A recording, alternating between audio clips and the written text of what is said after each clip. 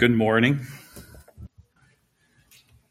I was blessed by the opening songs and a general theme, and I'm not sure if these two brothers collaborated here or if it's a witness of the Holy Spirit in our midst.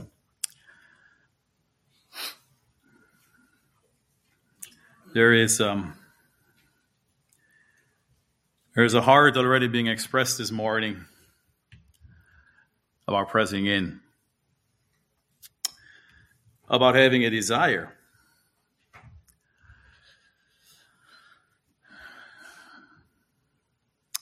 I wonder how many of us sit here and are thirsty.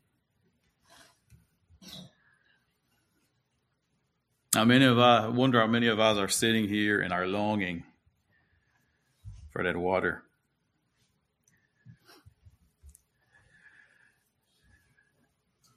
And I wonder if there is no thirst, if there is no hunger, if that has anything to do with our lifestyle.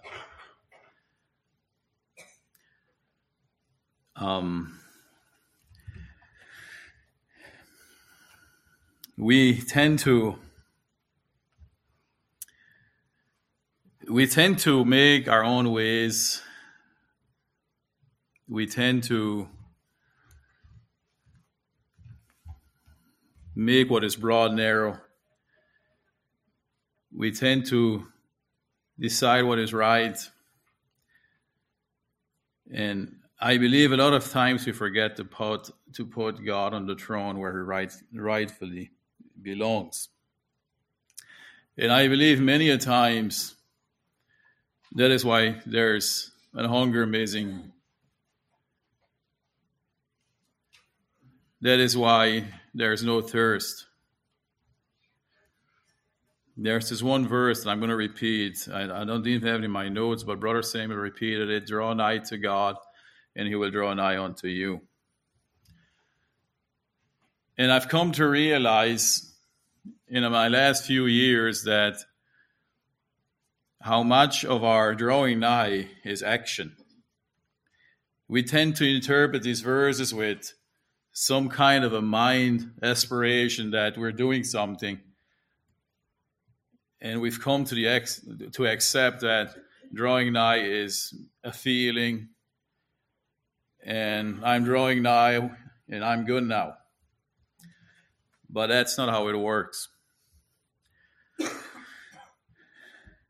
And maybe this morning, if there's even a desire there, and there's nothing happening with it, maybe it's because we're pursuing Christ the wrong way. I want to speak this morning on the narrow way and the broad way. And it's something that was so heavy on my heart during the week, I didn't know what to do with it. And I don't know what, it just came to me a few weeks ago. And I begin to realize how we mix these two ways up and how we tend to make our own little way.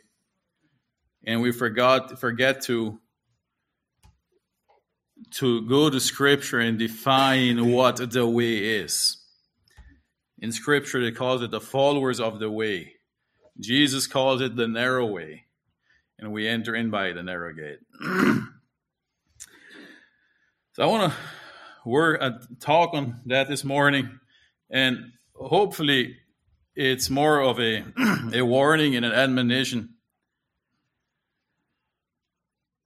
I wish it could be encouraging. Hopefully we can be encouraged by it. But I would like, again, to pray this morning. You can rise to our feet.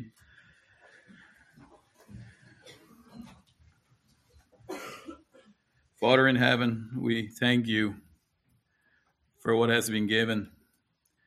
We thank you for the witness of your Holy Spirit.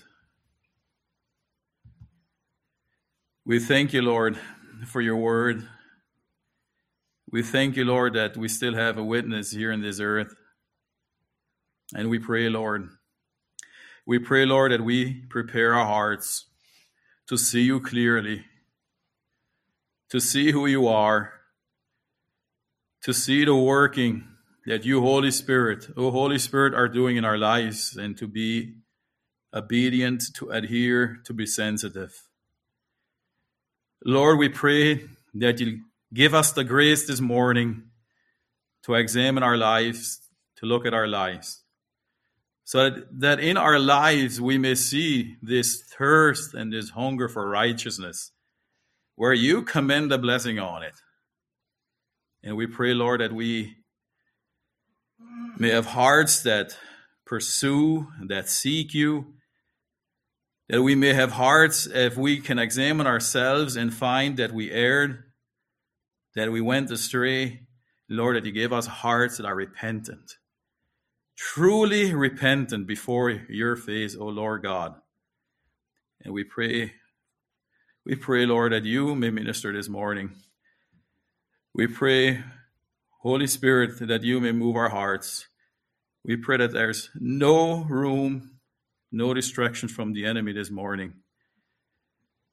And we thank you, Lord, for this opportunity. We pray your blessing on it. In Jesus' name we pray. Amen.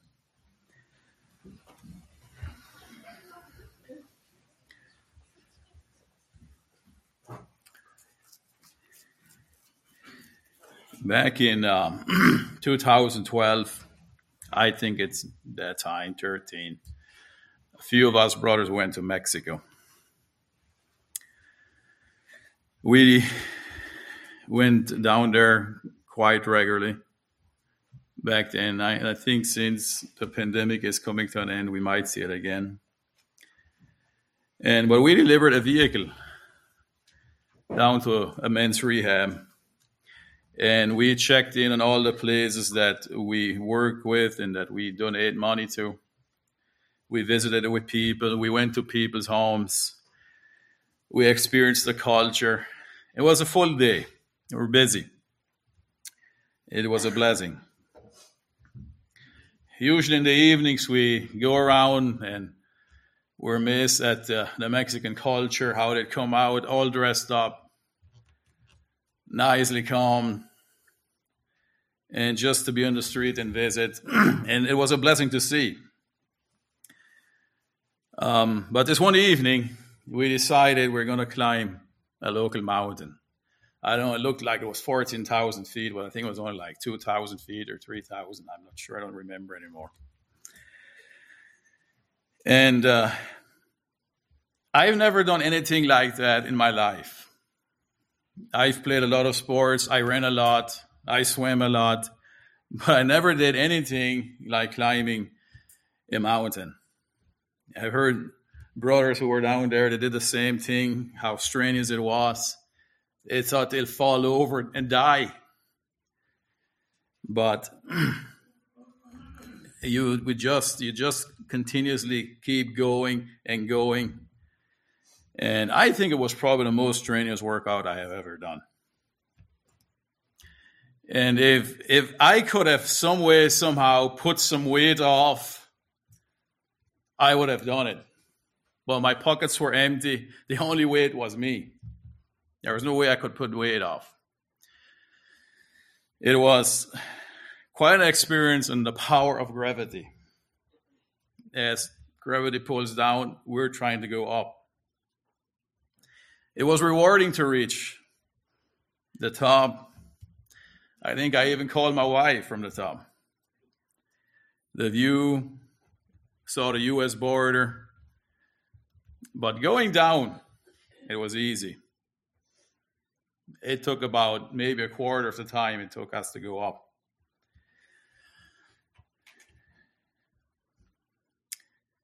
As I was thinking about this message, the climb up that hill reminds me of our Christian journey. If we would have at any point just stopped, we wouldn't have continued. In fact, in a little bit or so, we'd have probably gone down again. And so is our journey. It's an uphill battle. It's an uphill climb. The start is usually fairly easy, but as we continue onward, it gets more difficult.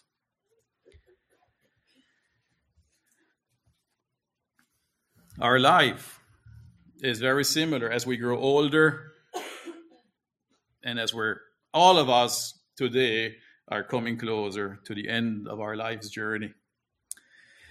And as we journey closer to Christ, we will find that we need to lighten the load. The difference from that mountain is that we can lighten our load by the grace of God. You cannot stop halfway up on the mountain and go on a diet or something. It doesn't work. And get off some weight. You cannot cut off a hand or anything like that.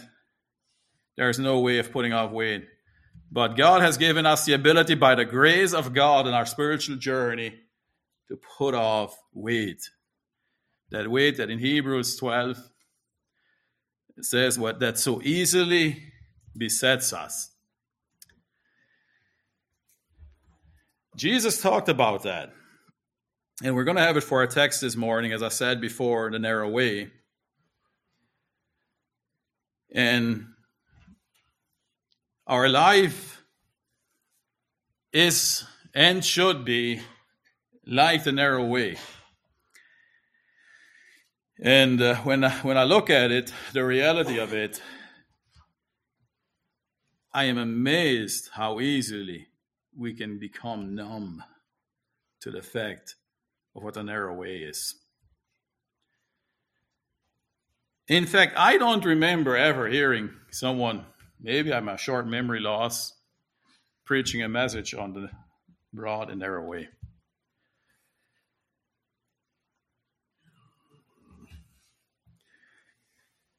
In fact, if you take time to meditate on that reality, you will find out and you'll be surprised how many of us are on the broad way. So let's turn to Matthew 17, verse 13 and 14. Matthew 17, verse 13 and 14.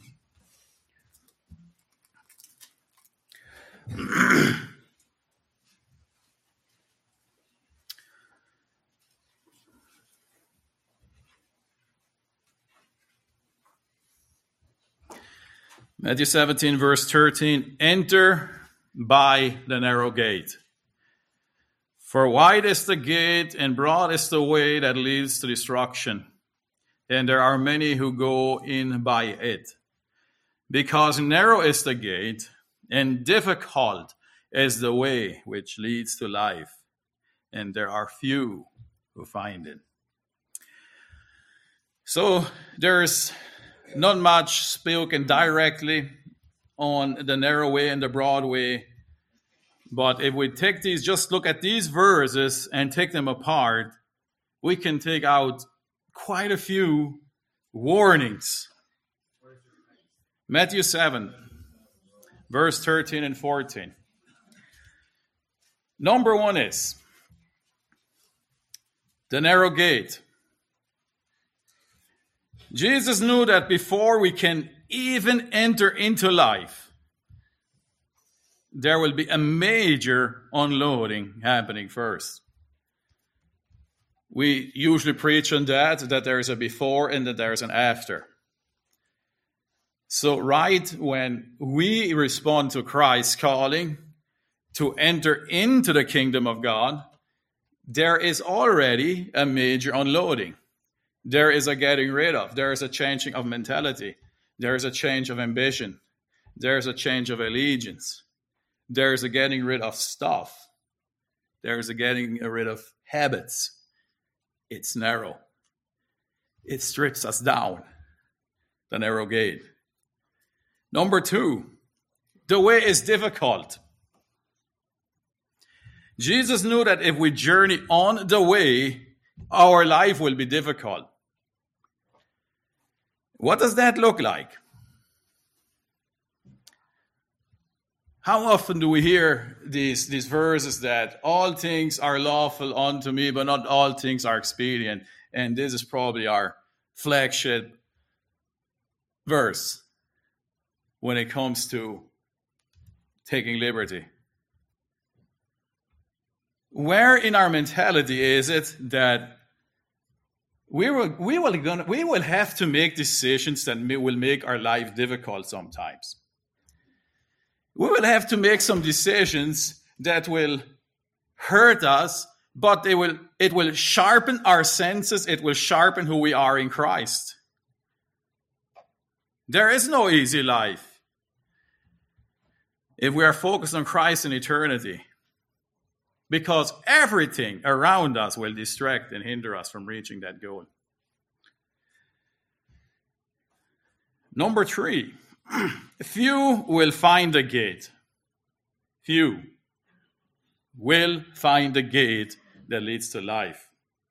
Out of the billions of people, this year, the population on the earth is going to reach 8 billion. I think it's in November statistically. A few out of the billions of people, there's few that will find it.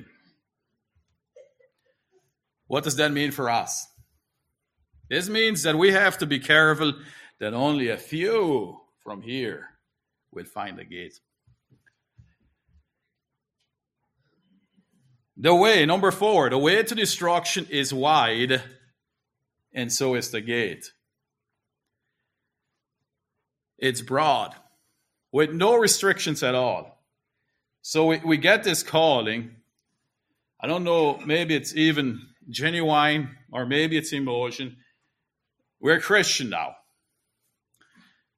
Let me tell you, if there's nothing happening in your life, nothing changes, nothing has to be stripped off of your life to enter into the gate, you're deceived.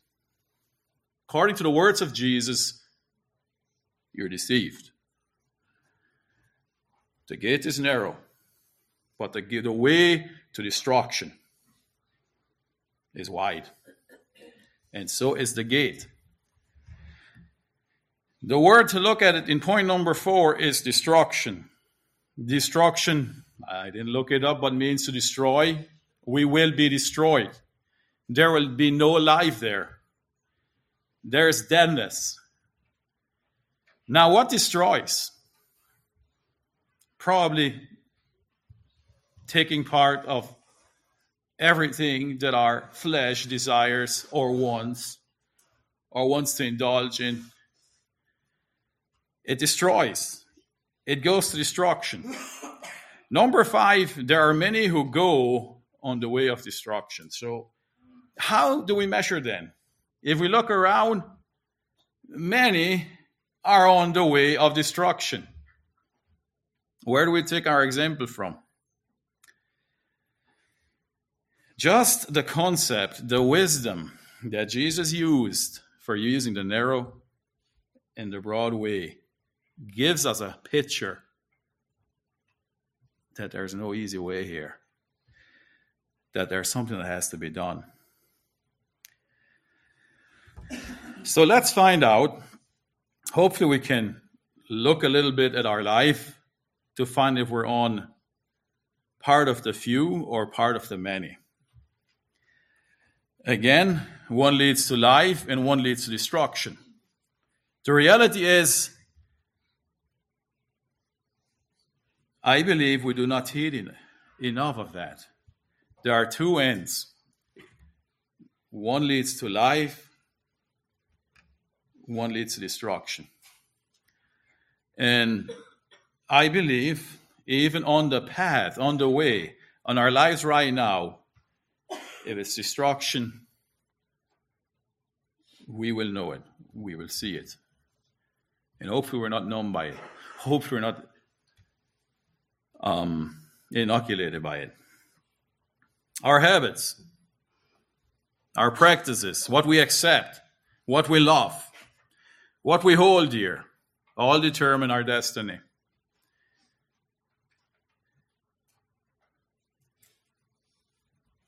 When I look at the reality, and maybe I meditate a little too long on it, but when I look at the reality of these truths, I tremble. I shake before the Lord. And probably what is the most fearful is how subtle we can be on the broad way and not even realize it and know it. And here's what we need to do. We all have to stop, look at our lives, and look around. Examine the signs along the way to figure out on which road we are on. And Paul commends that in 2 Corinthians 13:5. Examine yourself as to whether you are in the faith. Test yourself. And to me, that's a daily thing. So I want to explore these two ways so that we may see on which road we are journeying. One thing I can assure you is that if you walk on the broad way, the life of God will be destroyed in you without you even realizing it. And as I said, I believe that is the most scary thing, is how subtly we can be on the broad way and the life of God be destroyed in us. And not only is the end destructive, but every day of our life is destructive unless we repent and return to God.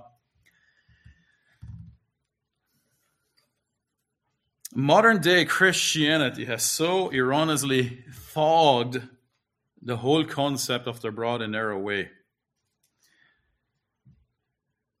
that it's fogged so much that the way of destruction is simply looked at as a liberty by the overcoming believer while he is being destroyed by the enemy's tactics. And anytime you speak about narrow, get rid of things in your life, it's legalistic. What's legalistic about drawing nigh to God and removing the whole of the enemy in our life? It's one way legalistic. That is according to the Word of God. We have failed to look at our life and failed to determine if what we do is destructive or life-giving. We would be surprised how much of what we do in our life needs to be purged out. I was meditating. Again, I did a lot of it. On how we make decisions. Is it decisions as a church? Is it decisions as a business? Is it personal decisions? What do we ground these decisions on? Women are good at updating. In the name of it has to work, we need to advance our businesses, we need to advance our lives. I want to challenge you. Next time you feel you want to update something in your house or in our businesses or in our community, ask what is really behind that upgrade. You'll be surprised how often you're just looking for something to do and fulfilling a void. You will be surprised. In fact, it's scary. In fact, eventually you can just pick it up just like that. This is why Paul spoke about covetousness and idolatry. In the meantime, while Christ can work in our lives, we occupy ourselves with something that is not even at all connected to Christ.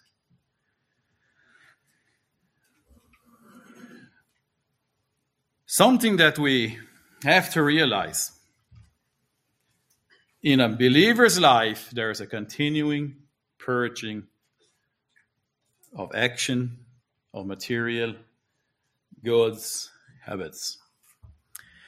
Jesus said in John 15, verses 1 and 2, I am the true vine, and my Father is the vine dresser.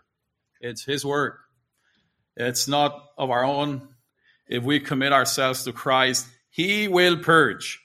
He says, every branch in me that does not bear fruit, he takes away. Out it goes. But it goes on and says, and every branch that bears fruit, he prunes, that it may bear more fruit. So what is he pruning of a good branch? There is stuff is being pruned off that don't need to be there, that take energy from the vine so that there is more fruit. And this means in our life, if we're not actively pruning, it's scary. The vine dresser is not working in our lives. And I believe we've come to a place where we're even hardened. We're hardened to the fact that we accept what the enemy is using to draw us in, have us on the broad way to destruction. When I think on these things, I always come to the place on the potential there is on a believer. And I believe so many of us, the expectation is simply surviving. But the expectation of Christ is more fruit. But if the expectation in our life is only surviving, we'll die. Christ works in us. He prunes us so that there's more work, so that there's more fruit. The life of God coming forth out of us. The more we let Christ purge from our life, the more fruit we will bear. We're living in a fallen world, and maybe I can draw that here, a little bit what I mean. So, I wonder if this works. Yeah. So, this is supposed to be a circle, and this is supposed to be a circle. And this is the kingdom of God and the kingdom of darkness. The way I visualize it, we are here.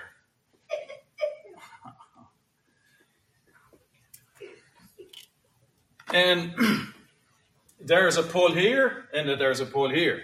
We're in the world. Christ said we are in the world, but not of the world. There's a pull from the kingdom of darkness 24/7. There is a influence, there is a calling from the kingdom of God on our life. We exist in the middle somewhere, and it is a continuous battle. Remember, there's only two kingdoms. And we have to find that we wholeheartedly live, submit to the kingdom of God. If we don't do it, we're being pulled by the kingdom of darkness, which that way is not narrow anymore. When Christ came to this earth, he gave men the opportunity to overcome sin and wrong and to be connected to God, the kingdom of God, through the Holy Spirit. Now we can be tethered to Christ and the kingdom of God here on this earth, or just live under the influence of darkness. And I believe this is why so many of us see gray areas. We are living in a fallen world. We have determined if we're being led down the road that leads to destruction or the road that leads to life. We have to determine that road. When we see something, when we see action, when we see activities, where does that influence come from? Things we accept. Where does that influence come from? And I'll address some practical points later on. But in our life, whatever we may be doing, again, is it buying? Is it shopping? Is it pastime, free time? What is it being influenced by? So we're here today. Can we confidently say that we strive to enter in? That we strove to enter in at the narrow gate, and we've accepted the difficulties that are on the way that leads to life? I believe that many of us here will say yes. I believe many of us will say they're trying. And I believe many of us are. But have we taken the time to actually look at it and see? Again, Jesus said in 16:24, whoever wants to be his disciple, if anyone desires to come after me, let him deny himself, take up his cross, follow me. Everything that comes from the kingdom of darkness is feeding the flesh, it just builds the flesh. And the more we deny ourselves, the less of the kingdom of darkness we'll have. Everything that we find on the road to destruction is pleasing to our flesh. So let's look at it. We have the obvious ones. There's drunkenness or any substance abuse, fornication, adultery, covetousness, idolatry, stealing. They are destructive and we know it. I don't think we need to preach much on these sins. We know it. And if we are engaged in any of these sins, we all know that anyone who engages in these sins will not inherit the kingdom of God. And if we're unrepented, we are condemned to hell. We are on the road to destruction, very obviously. We know that if the works of the flesh are what we are being characterized with, the works of the flesh in Galatians 5, we will be condemned to hell. And we're on the road of destruction. Unless we repent. And the Holy Spirit does his work in us. And Christ cleanses us from all our sins. But if our name comes up, and what enters into your mind, if my name comes up and all you see is the works of the flesh, this is who I am. It's not what I say. And if that is part who I am, we're condemned. We're on the broad way. It doesn't matter what ideas we've accepted or what church we're part of. If the cleansing and purifying work of Christ does not happen in our life, we are condemned. So we can sit here and proclaim we're free from the most obvious sins mentioned in the Bible. I believe we can. And let God be the judge of that. But what about the subtle ones that are not so obvious? Lust, gossip, busybody. What about all these?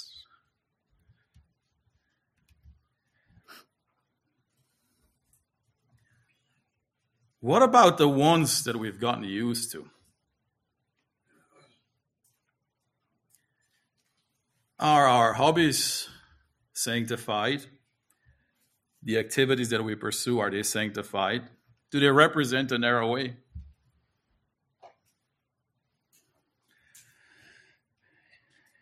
As I was thinking on it, where is the line? And I have to tell you, brothers and sisters, I don't know where the line is.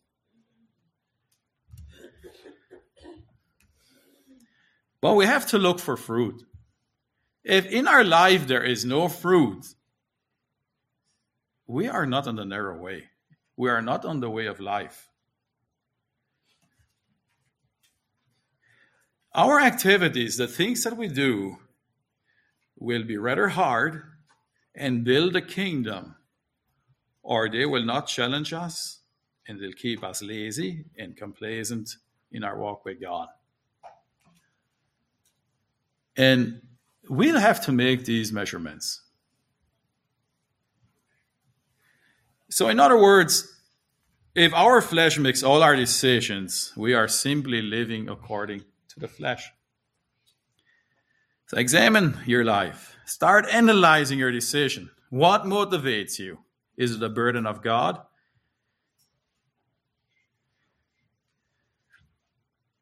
Is it taking care of the things of God? Is it taking care of your neighbor? What motivates these actions? At the end of the day, end of the week, you come to the end of the month, was my life regulated by a burden from God?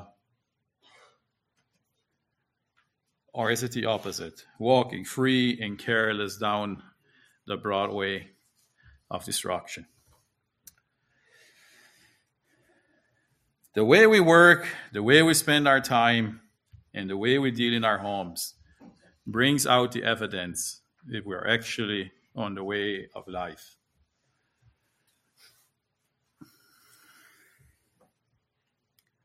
Jesus never said in these two verses what's on the way of destruction. Well, we got a whole book that teaches us. We have the Holy Spirit that warns us about the way of destruction. And we have to realize when it speaks about life, it is being full of life now. And destruction is being destructive now. And when I talk about these two terms, I talk from an eternal perspective.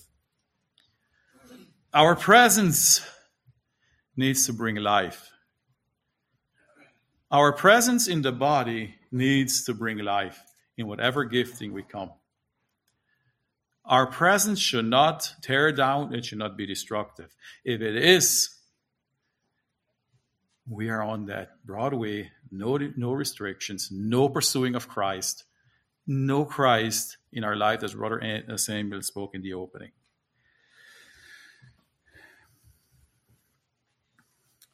One of the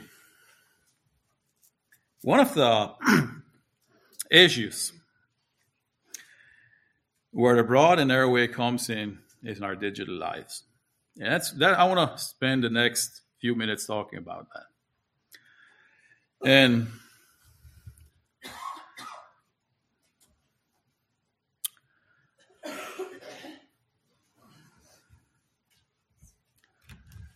I know we've accepted mobile phones for business. We've accepted internet for business. And we've said, in quote, that we will learn to deal with it because it's here. And what I'm going to say right now is part of that journey. The burden that I have on my heart coming from digital devices is that we somehow came to the conclusion that these devices, that our phones, our computers, don't fit in to this broad and narrow way concept. And I'll explain to you later what I mean. I mean, we might put on a good physical appearance or demeanor, and we might look pretty good. We figured out the outside, how we conduct ourselves. And we might say the right things at the right time. We say yes, of course, at the right time, and no, a lot of times the right things. But what about our digital life?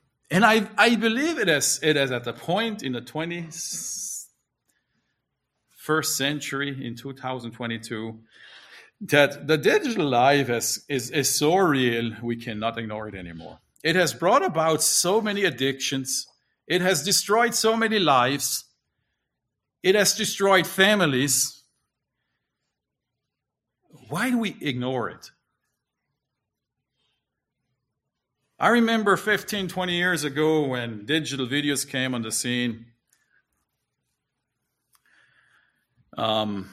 Before that, there was a video, it was in school, or it was hard to come by. And the way that industry grew and digitized into places that you can hardly imagine. Today, there's no generation coming up can't even relate 15 years ago. And today I look at the overall digital scene, and it's devastating how inoculated everyone has become to media influence. The destruction it has brought on the church of God is mind-boggling. And somehow we dream of a silver bullet of being part of it and somehow fixing it.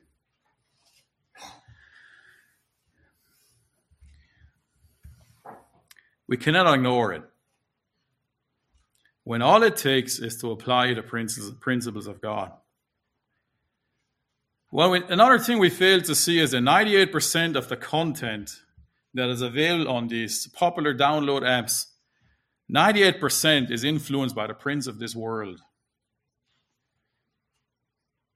And teenagers in America, they get down to 12, 11, 10. They get these devices, these phones, and as soon as they're able to, they download these satanic apps, and they influence their life from here on forth.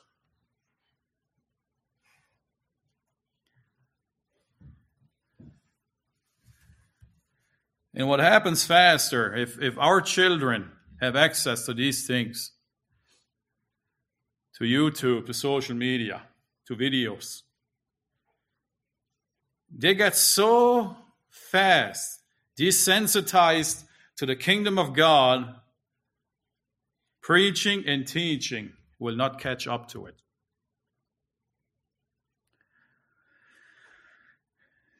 They get desensitized to his holiness, to his laws.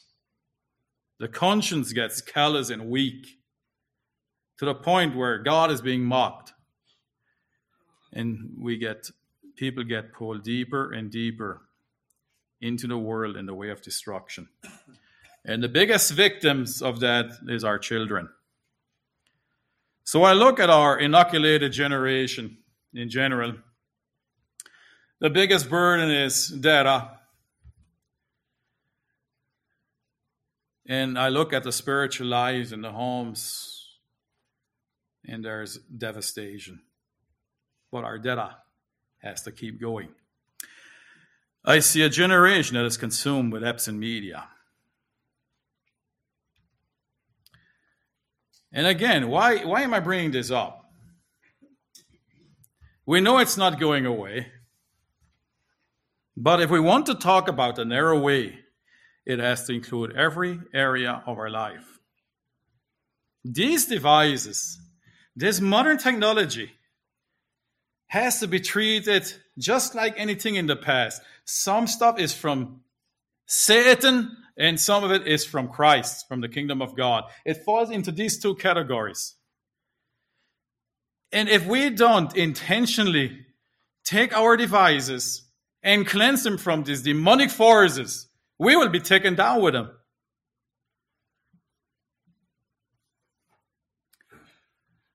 A year ago or so, for some reason or another, I removed apps from my phone. Not really having much in mind. But I knew I was part of it. There was an app. I downloaded it. Yeah, that's pretty good. I downloaded it.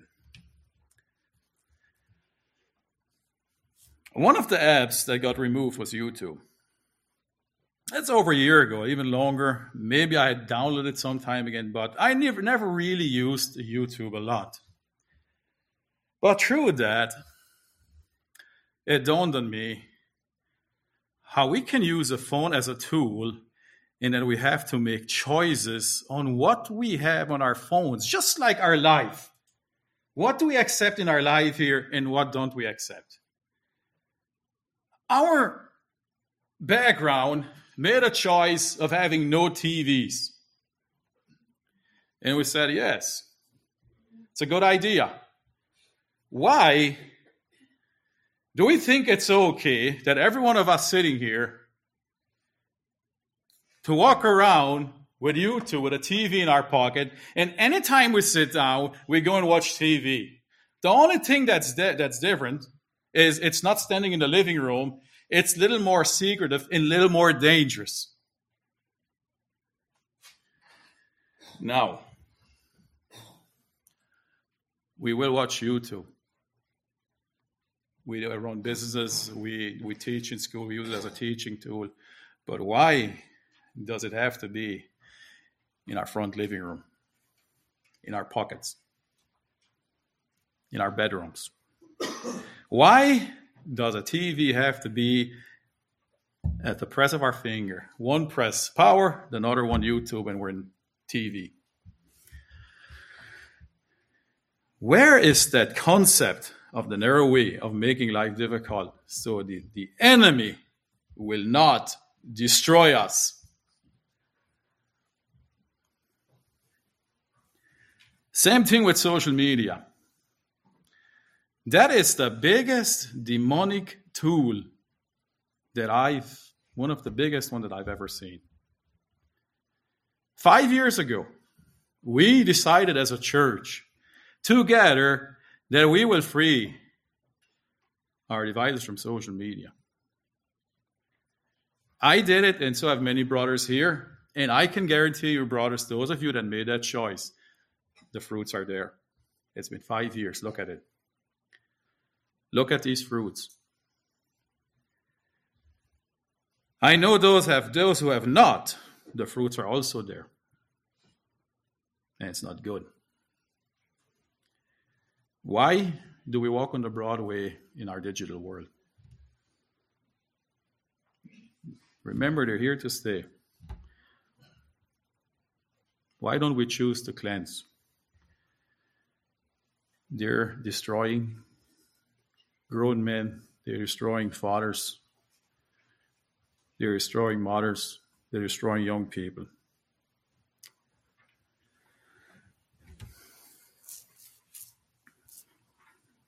Can we grasp a hold that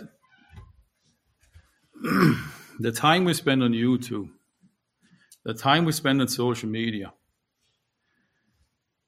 is destroying our soul? It is destroying us. It's destroying our families. Take the two, look at your phone.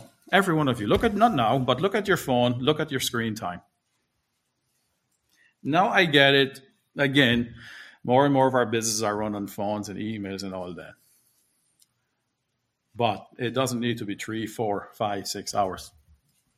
Look at it. Be honest with yourself. And then ask yourself, what can I do with these 3 hours? 1 week, most of us have spent 1 full day on these demonic forces.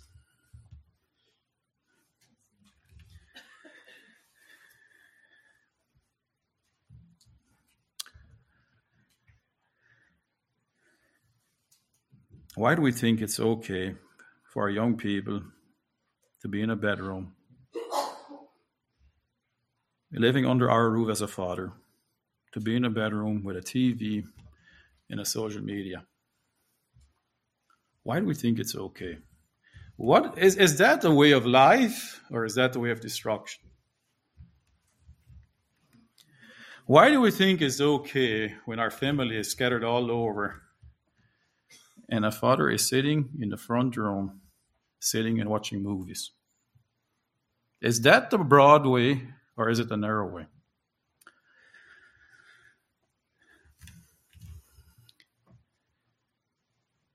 "20 years ago, there was no need for this message. Very little, unless it was a prophetic. But it's real today.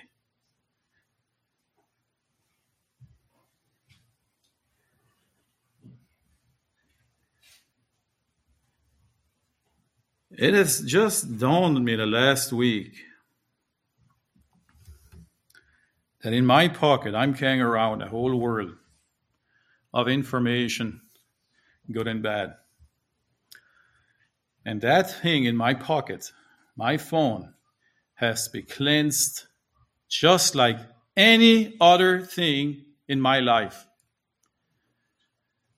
And if I have YouTube and social media on my front page, you can about guess what's happening.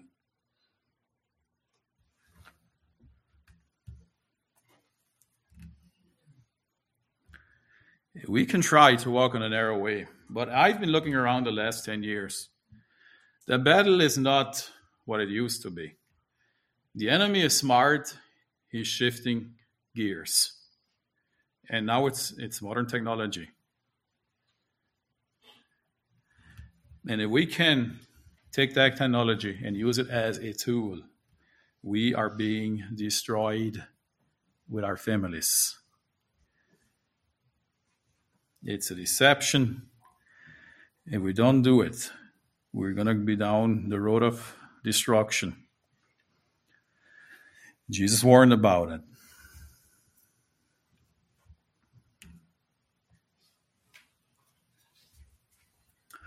And there's many activities that we can do digitally.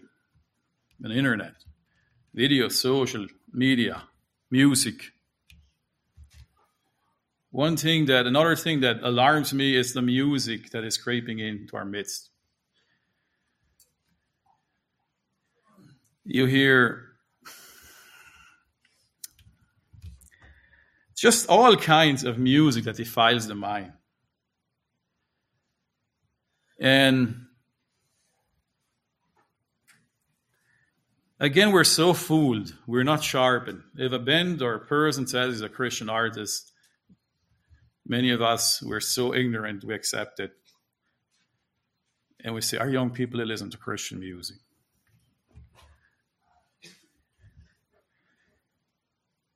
All arts are a way to persuade us either this direction here, to the kingdom of darkness or the kingdom of God.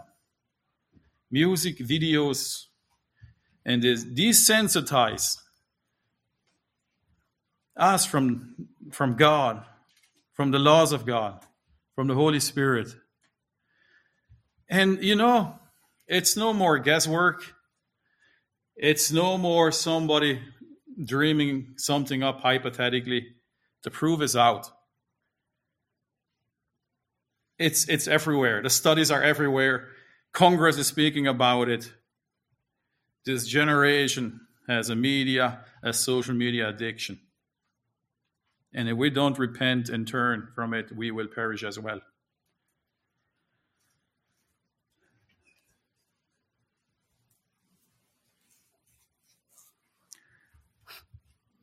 If we keep all these doorways open in our life, they will get us. Get off this idea, this hyper super spiritual talk that you have to conquer it. It's just talk. This concept that Brother Samuel talked about, drawing nigh unto God, takes physical movements and actions. It's not just a mental aspiration. If we expect God's blessing on our life, we need to cleanse everything in our life, including digital. And if digital, the pipeline from the prince of this world, has an access into our children's hearts, into our young people's hearts, it will bring destruction, and it might never be able to recover. Don't be fooled by it. Don't act ignorant. A lot of times we see middle-aged parents, and I feel sorry for them. They came on board after the tech tsunami. But what I don't appreciate about them is they act hopeless. And they act as if they cannot do anything. Sorry, brothers and sisters, if you're one of them, there's no excuse.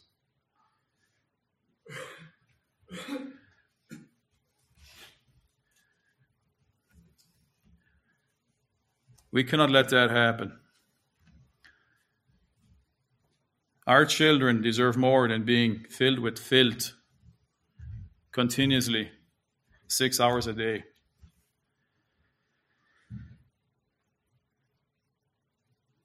I want to take a principle of Jesus here concerning all that in Matthew 5, verse 27 and 30.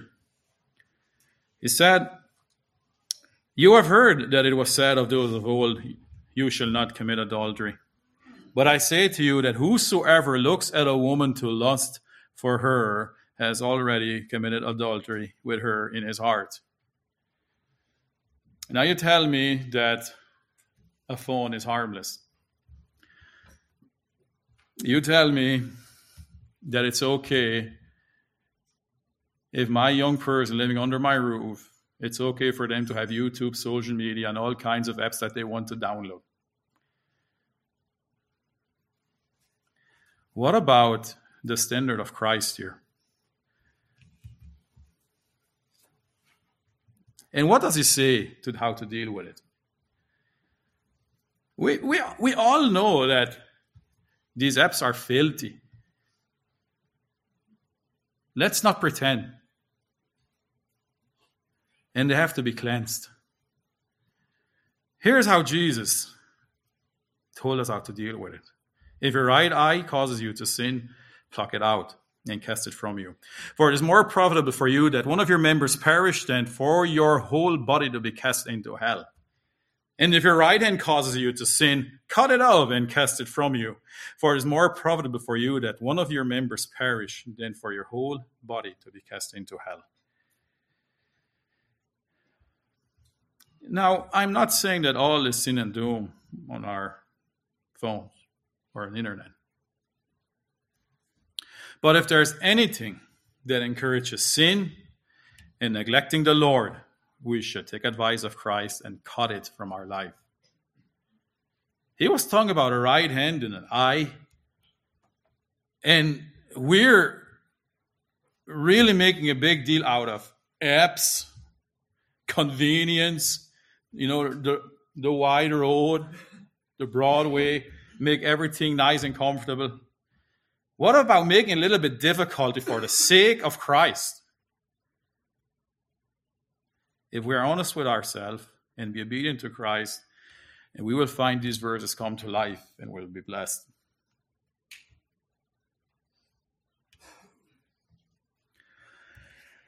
Now, I want to say and praise the Lord. I know some of you here have already done what I'm saying here. You went and you cleansed your device. And the Lord bless you for it, and He will bless you.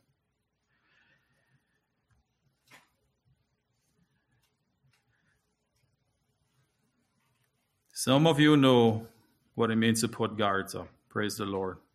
Now, I don't know how everyone is doing, but I know for a fact some of you have done it. Some of you have purposely made it difficult, restricted your device down to a tool. The Lord bless you. The fruits will show.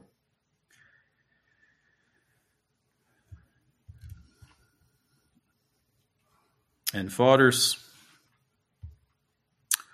our children deserve more than to have a YouTube dad or social media dad. If there's anything like that, it's time to repent. It's time to cleanse house, because it's the road of destruction.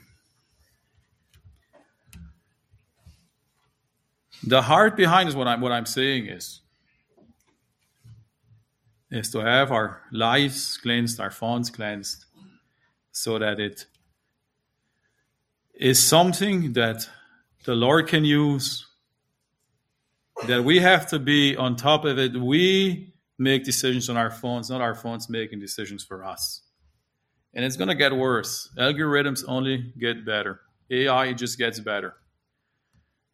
And recent studies have found out with every year AI gets better, addictions get worse.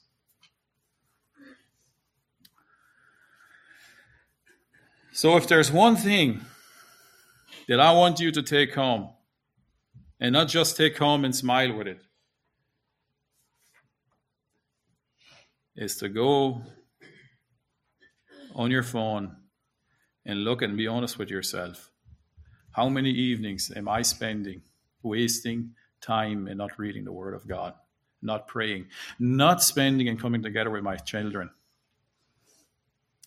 not having a family time? Instead of I'm being numbed, intoxicated with these kingdom of darkness forces that the enemy so wisely uses, and we're falling traps to it. We have to be willing, for the sake of Christ, to walk on the narrow path. Many hours are wasted on phones and entertainment, and Christ is neglected. And I know, even throughout the years, I had people come to me, and the Sonny God, you all know the Sonny God. Why do I have to do with it? It's such a nuisance. Signing in. Put away with it. Filters. It's oversensitive. And all I can think of, it's probably not hard enough. I'm not saying not using these tools, but it's the excess on our nose, right on our fingertips, that'll get us. And you all know what I'm talking about. Now look through your life, ask yourself, what am I immune to by now? What am I immune to? John wrote in 1 John 2:15, do not love the world or the things in the world.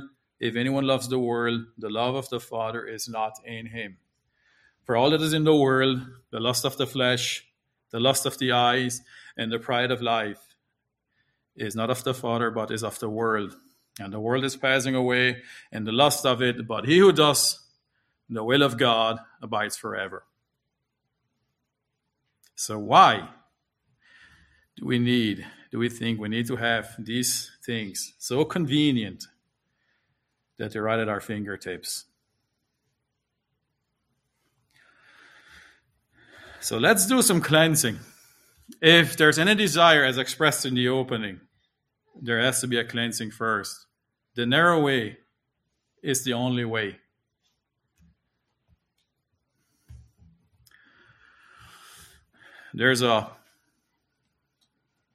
We have to learn to make tough decisions. We have to learn to live with some inconveniences for the sake of life. There's this old story found in commentaries, and I rearranged a little bit because of old English. It says, in the middle of the night, a house is on fire. Everywhere the flames break out, cries of alarm are raised, for there is an unfortunate sleeper above this furnace which is going to consume him. He awakes, and he frantically looks around. Before him is a single passage that remains open, but it's narrow. It is barely wide enough for him to get through and save his life. What does he do? With grasping and feverish hands, he gathers all that he can save of his goods, and laden with his treasures, bending under his burden, he arrives at the door that refused to give him passage. He came to the narrow passage with all his earthly possessions that he could carry, only to find that the door was too narrow for him to pass through. And there he stood, lamenting about all the goods that would have to leave behind. In all the times, the flames started to engulf all around him. He had to come to a quick realization that the only way to save his life is to get rid of the load that he carried. This house which is falling in is our life. This devouring flame is the judgment of the holy God. These open doors, the grace of God. And these treasures which will ruin you, mean nothing in eternity. The practices, the wealth, or whatever it is, what we hold on to, they will destroy us, not save us. So may God give us the grace to journey the narrow way and not to stumble along on the way of destruction to hell. Remember, God promises eternal life to all those who believe on him. It is that very eternal life that will resurrect us on the last day.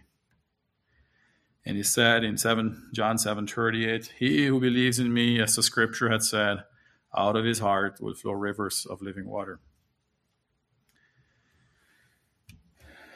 Believing in Jesus is entering at the narrow gate and striving to follow him all the way through. May the life of God flow through us. May his life be in us. So may God give us the wisdom to purify and cleanse our lives. And I want to encourage you. I want to encourage you to clean house. I've seen, and I think a lot of you have seen, the destruction it has done. So may God give us the grace to do so.